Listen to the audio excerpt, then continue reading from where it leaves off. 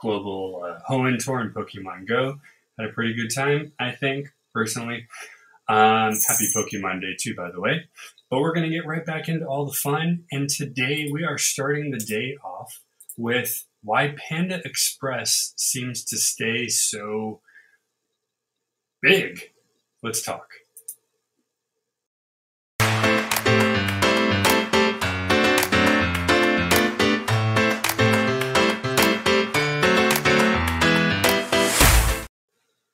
Whew. Always happens. Okay, so today we're going to talk about one of my favorite places to eat, though not as much, only because of personal dietary restrictions that have come to pass more recently. We're going to talk about why Panda Express rose so quickly and how they continue to stay at the top of their game. Now, previous to them, most fast food were things like burgers, fries, hot dogs, from places like McDonald's, Carl's Jr., Wendy's, all that. And while those guys still stay in the business and are also making billions of dollars in the area, there's a difference between what people are looking at as far as putting in their body. Now, more recently, I've been looking to eat more healthier due to my stomach issues that I have. And that causes me to not only grocery shop differently, but also find food at restaurants that I can eat that is not as bad for you and also better for me personally. So, with over 2,200 locations and generating more than $3 billion in revenue, Panda Express is the largest Asian restaurant chain in the U.S. By the way, we're pulling from startupsapiens.medium.com. Check out that link there. This is a really cool article here. So back in 1973, a man named Andrew Cheung and his father founded full-service restaurants called Panda Inn in Pasadena, California. Hey, my state. Pretty cool. They were banking on the large Asian American population in the area to form their customer base. At first, there was nothing special about the business. As with many, there's multiple versions of the same place, so it's not that big of a deal at the beginning of service. Excuse me, at the beginning of service. They were like any other full-service restaurant, competing against other players in the Chinese food category. After a decade, Andrew noticed the boom in the fast food space. Customers were attracted to the convenience of quick-serve restaurants, but the space for the Oriental category was basically non-existent. Finding an attractive niche, Andrew opened the first Panda Express in 1983 in Glendale. There you go. Since Panda Express was unique in that it combined Asian cuisine with a fast food concept, it gained a lot of traction.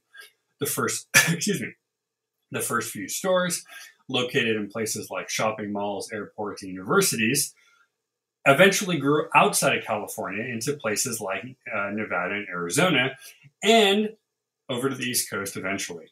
In 1987, the chain's chef, Andy Kao, introduced the famous orange chicken, which I believe is still their original go-to dish. Excuse me.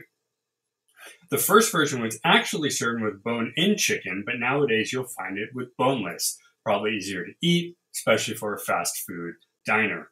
The combination of good food quality, financial discipline, and the boom in the Asian restaurant category brought Panda Express to basically new heights. By the early 1990s then, the chain had opened around 50 stores across the U.S. They remained cautious by expanding at a reasonable pace, as most people should do when growing, and those who don't, they usually learn their lesson.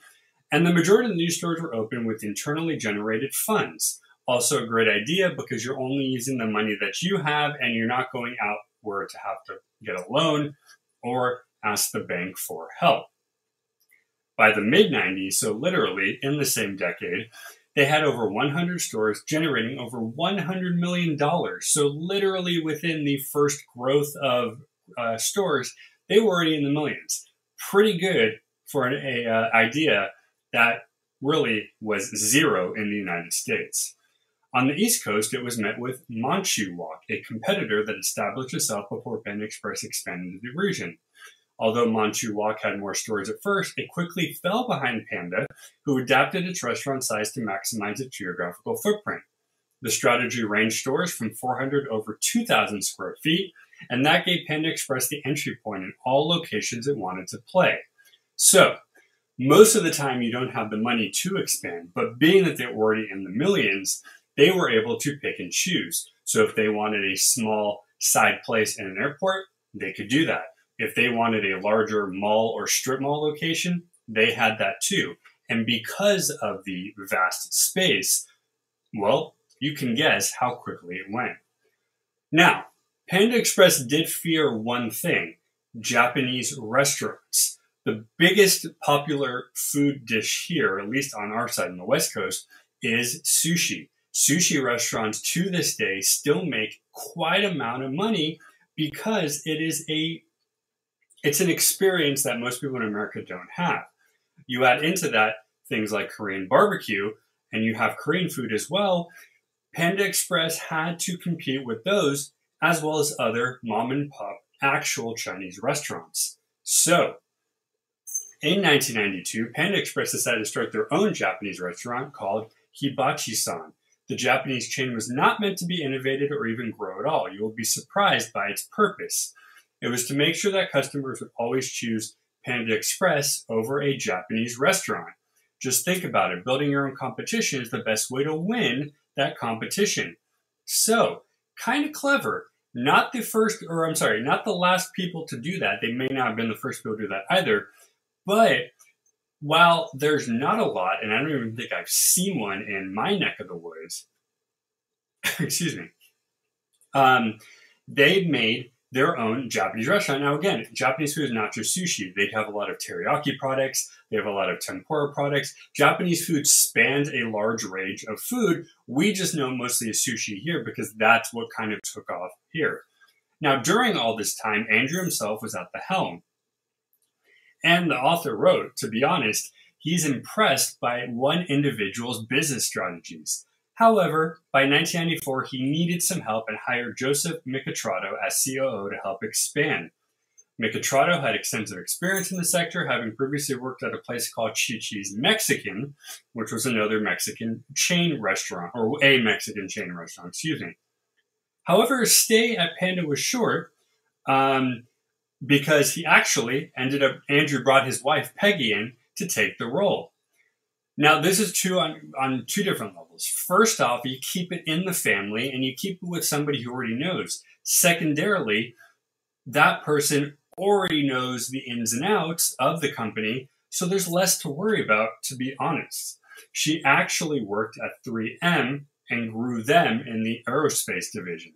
So she knew her stuff when it came to business. She personally undertook a project to computerize the operational and financial systems of the chain. She developed software for point of sale and customer behavior to help chain efficiency, and much, much more. She's basically what got the data going and kept it going. Now, they did have to modify the menu to suit the American palate. Not everybody, and this goes for all exotic non-American foods, not everybody was prone to eat it. They did eventually eliminate all MSG, which is one of the few things that they do that others don't. But more importantly, they added foods, or they mixed their recipes with ways that people would eat it. So a lot of chickens, a lot of beefs, even shrimp, because shrimp, we know in the South, is a big part of Southern cooking. So it goes on and on to talk about how, by 2007, they opened their 1,000th location and they passed the $1 billion mark in revenue. They've crossed the border for the first time in 2011, opening restaurants in Mexico.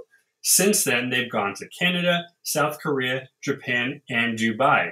Now, you'll notice a trend in some of those. South Korea, Japan, and Dubai are big, big countries that usually end up with most of our American companies over there.